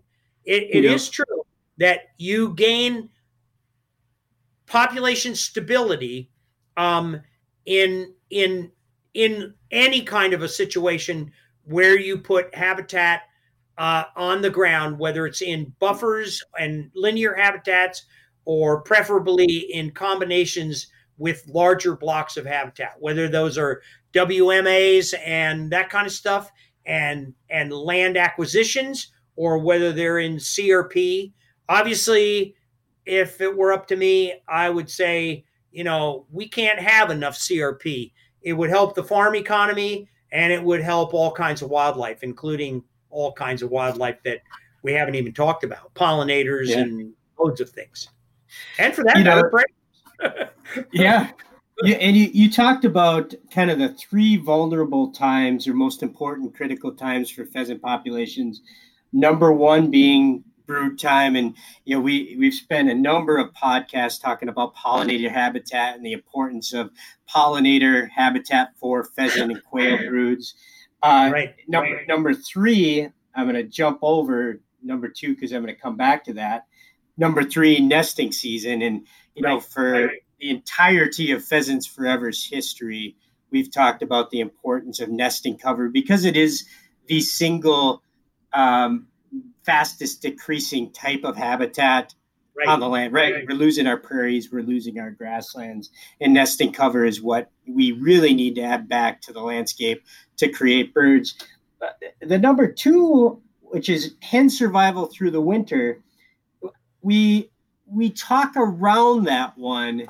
In my view, we don't talk about that one as specifically as much. And when I think about it, it's like, I hit myself in the head, and it's like, this is the reason that we really talk about thermal cover and adjacent to food plots and the marriage of, dense thermal cover like cattails and how you place your food, whether that's a sorghum or a corn or whatever your food plot is, but that piecing those elements together is really critical to get those hens through the winter, no matter what kind of winter it is, because it's setting that 20% up, right? The 15 to 20% you talked about of those hens, to get the highest percentage of those hens to the nesting season in the best shape possible so they can lay down 11 or 13 eggs, and then all the other percentages start to raise. That an accurate assessment? Yeah. So I kind of alluded to that when we were talking about it earlier, Bob, and I said that, basically repeated what you just said in that regard. And it's, if you think about what I said about the variation in winter survival and winter severity, the times that those hens really need that thermal cover are in those windy, cold winters, and you're not going to get those in a lot of the pheasant range. If you once you get out of the northern Great Plains, you go. There's a lot of pheasants in California, or if you go east, in the Corn Belt, they're not going to have anywhere near as severe.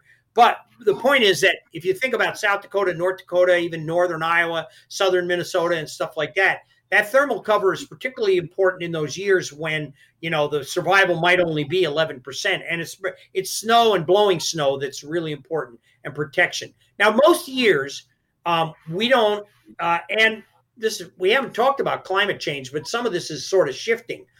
So we could talk for a long time about sort of even the bigger, longer term picture kinds of things that are happening. But nonetheless, the point I'm getting to is that if you kind of think about, those years when there's a lot of snow, there's some years when there's not very much snow and winter survival is great. Pheasants rarely run out of food in the winter. So just sort of not making sure that they have food by planting a food plot is not the reason to plant a food plot.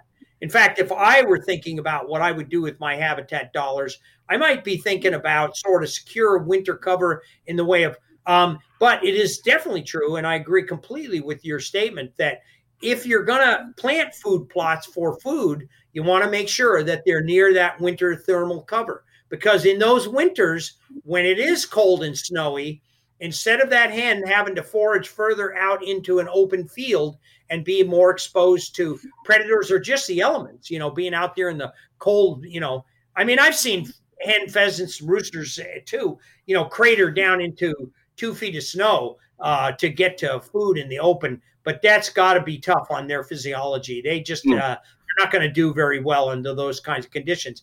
But in lots of years when we have waste grain on the fields and so on, corn and soybeans and available, they're going to have plenty of food. Now, one of the things that we haven't mentioned is that, there are other subtle effects of agriculture that also play into this habitat. And that brings to my mind just thinking about Roundup Ready crops and things like that, and waste grain and efficiency of harvesting. Back in the day, there was a lot more waste corn on the ground than there, back in the 50s and corn pickers in the 50s and 60s. And then we had, modern combines and Roundup Ready crops and stuff that's much more shatterproof. And now, man, there is nowhere near as much food out there on the ground as there in clean farmed kinds of situations. And if you think about brood habitat back in the day, we had oodles of pheasants that were nesting in oats and brome and alfalfa, and then their brood habitat was just the weedy edges of field and weedy fields themselves, and the broods were running around there in those weedy fields. Now it's clean as a whistle, and there is no brood habitat to be found except if we put it out there on the landscape. For the most part, and that really kind of so this is one of those places where you start thinking about the diversity of landscape and pulling all this stuff together.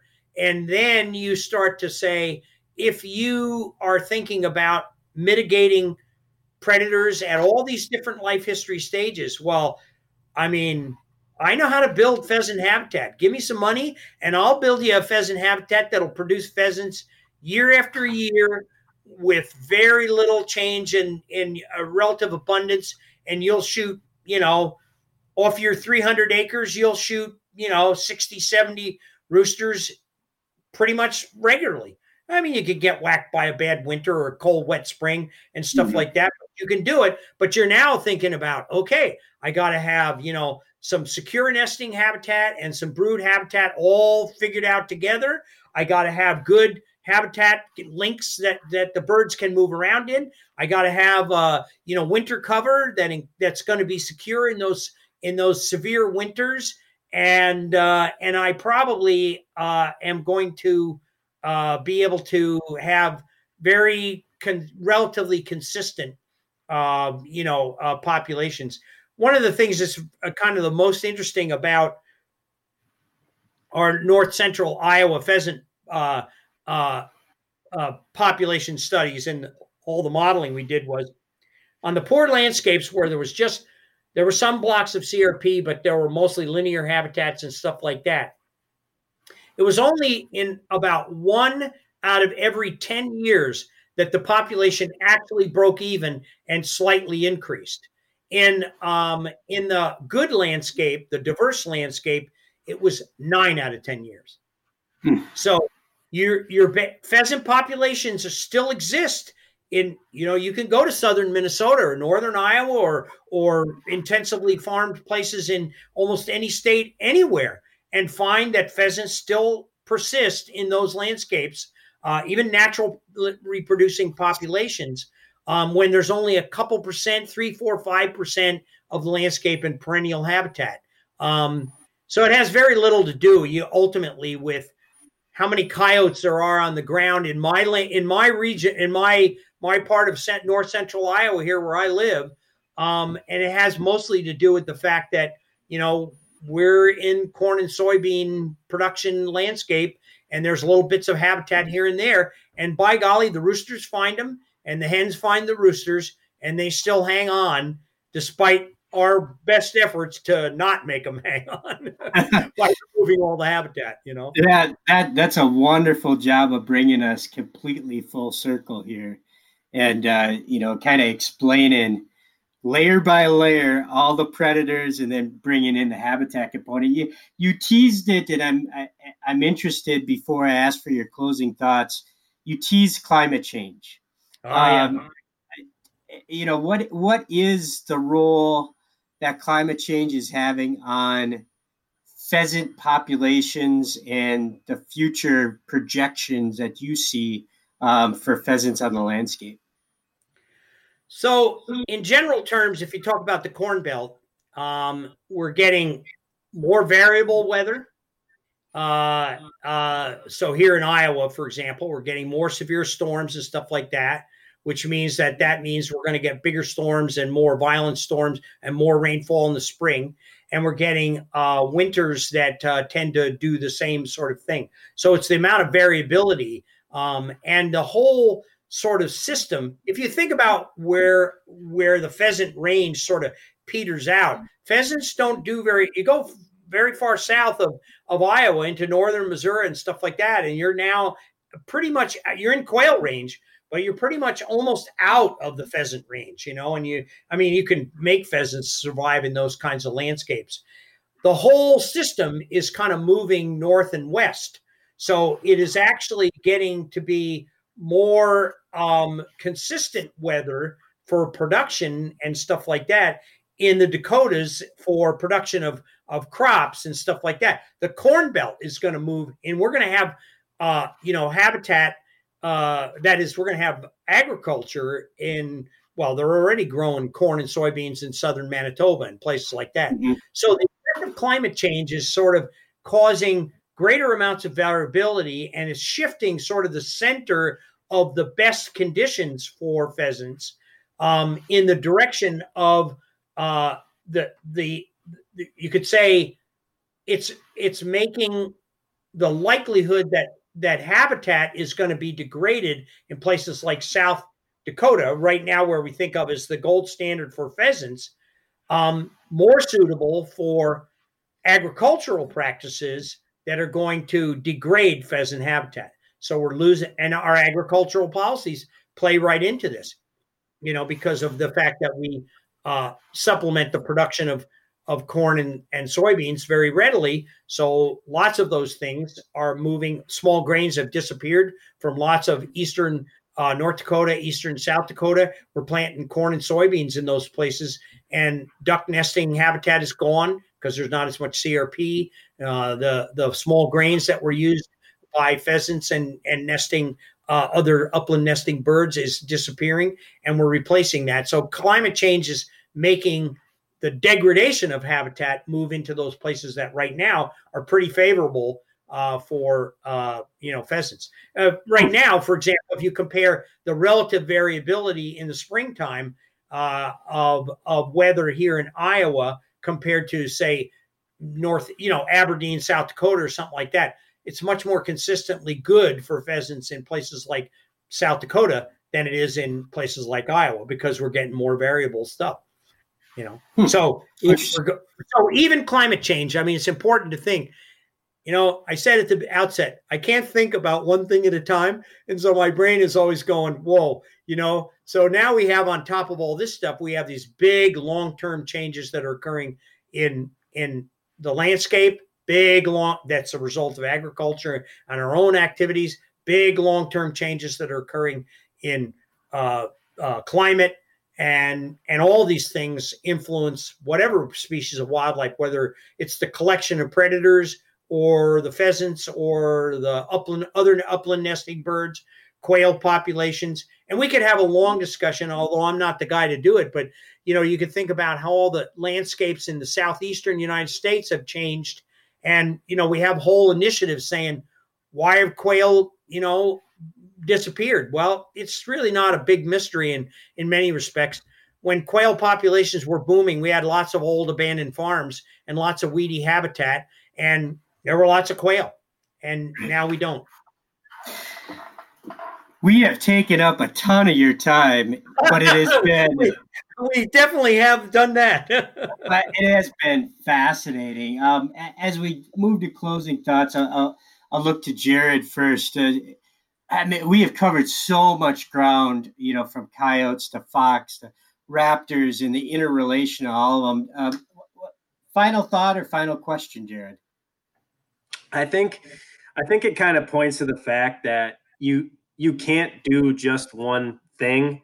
Whether you're going to go out and hunt predators and think that's, let's focus on coyotes as, the public enemy number one and think that's going to have a huge impact versus, maybe trying to do some trapping, but those other predators are going to move up and down. There's just a lot of variation there. And I think the important thing is that it all comes back to habitat. And if we get habitat and weather working together, we can create some good things. And your recommendation, Dr. Clark, for making sure we have block habitat where possible, but just making sure there's any habitat where possible. And I think that's where Pheasants Forever, our chapters, our farm bill biologists, our precision ag programs, we've got a lot of great things happening right now in a lot of different areas of the country. And I think it's going to pay off. And, one thing we didn't touch on is you look at CRP over the course of its life. And, we sort of ended with South Dakota here, and I'll go back to that. If you look at pheasant populations in that state, there is a direct correlation with the amount of grassland habitat on the landscape, specifically CRP. It's easy to see, and if anybody ever wants to see it, I'm happy to. I've got the graph of it saved on my computer just for that purpose. But in any of these places, when we add grassland habitat and in a lot of cases undisturbed dense nesting habitat, good things happen, not just for pheasants, not just for pollinators, and not just for predators, but the whole web of life. So I think that's how we're going to endure into the future here with habitat and wildlife working together in sync. And I'm really happy that you were able to find time to come on and kind of explain some of those intricacies of that web of life and what that mosaic of habitat looks like that's sustaining all of it. I'll say a couple of different things in response, Jared. I'll go back to Pete Berthelson's favorite story about the predators, and Pete would always say, after I tell the story about the weasel, Kit and all those chicks, he jumping out of the rock pile. asking a follow-up story. Pete would say, well, yeah, but Bill, I just get such a warm, fuzzy feeling when I go out there and I shoot a coyote or I shoot a fox or I trap a raccoon. And I said to him, knock yourself out. I said, it's great fun. Trapping is a great, way to learn about all the animals and stuff like that. So there's nothing wrong with predator control.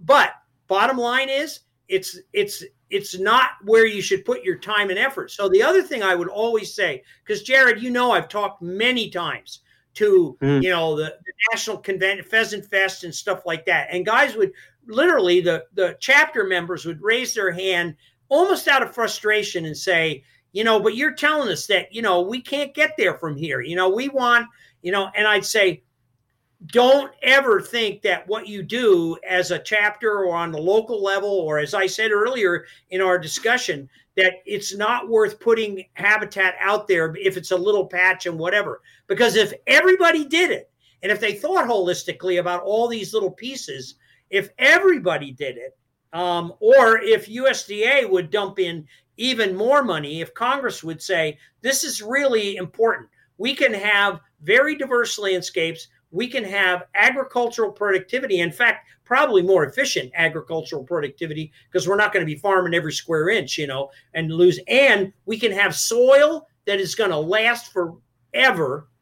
And we're going to have water quality. All those things put together. If we thought about that, you'd have plenty of places to go hunt pheasants or sharptails or quail or whatever.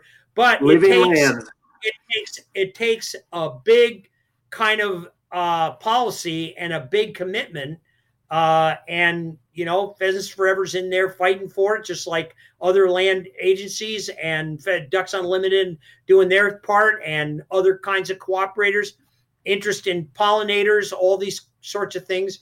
Those are important aspects, and every one of the things that we do collective or individually combined. So the chapters can't lose faith that their dollars are spent and they're just wasting them. No, that's not true. It's like that little boy with his finger in the dam. Think about how bad it could get. We don't want to go that way any further that way. We want to go back the other way. And landowners too. It's like, if you want to do something, we're here to help you, and we're doing it in the most efficient way possible. That's productive and profitable for agriculture. So that's good advice. Right. Dr. Clark, we can't thank you enough for spending 2 hours of I had a great time. I enjoy talking about this stuff, and I'm always glad to be there for you guys. Well, it's fascinating. And, on behalf of the Pheasants Forever and Quail Forever biologist tree that you have helped create, thank you so much for all you've done over your career. Your influence is felt every single day on the landscape through our biologists and our team. Thank you. I'm glad that's true. It's I'm glad that's true.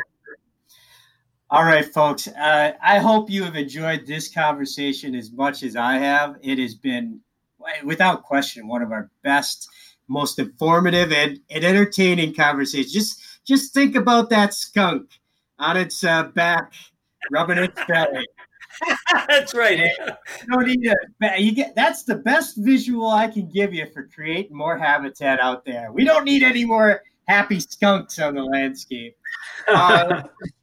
But folks, hope you enjoyed this episode.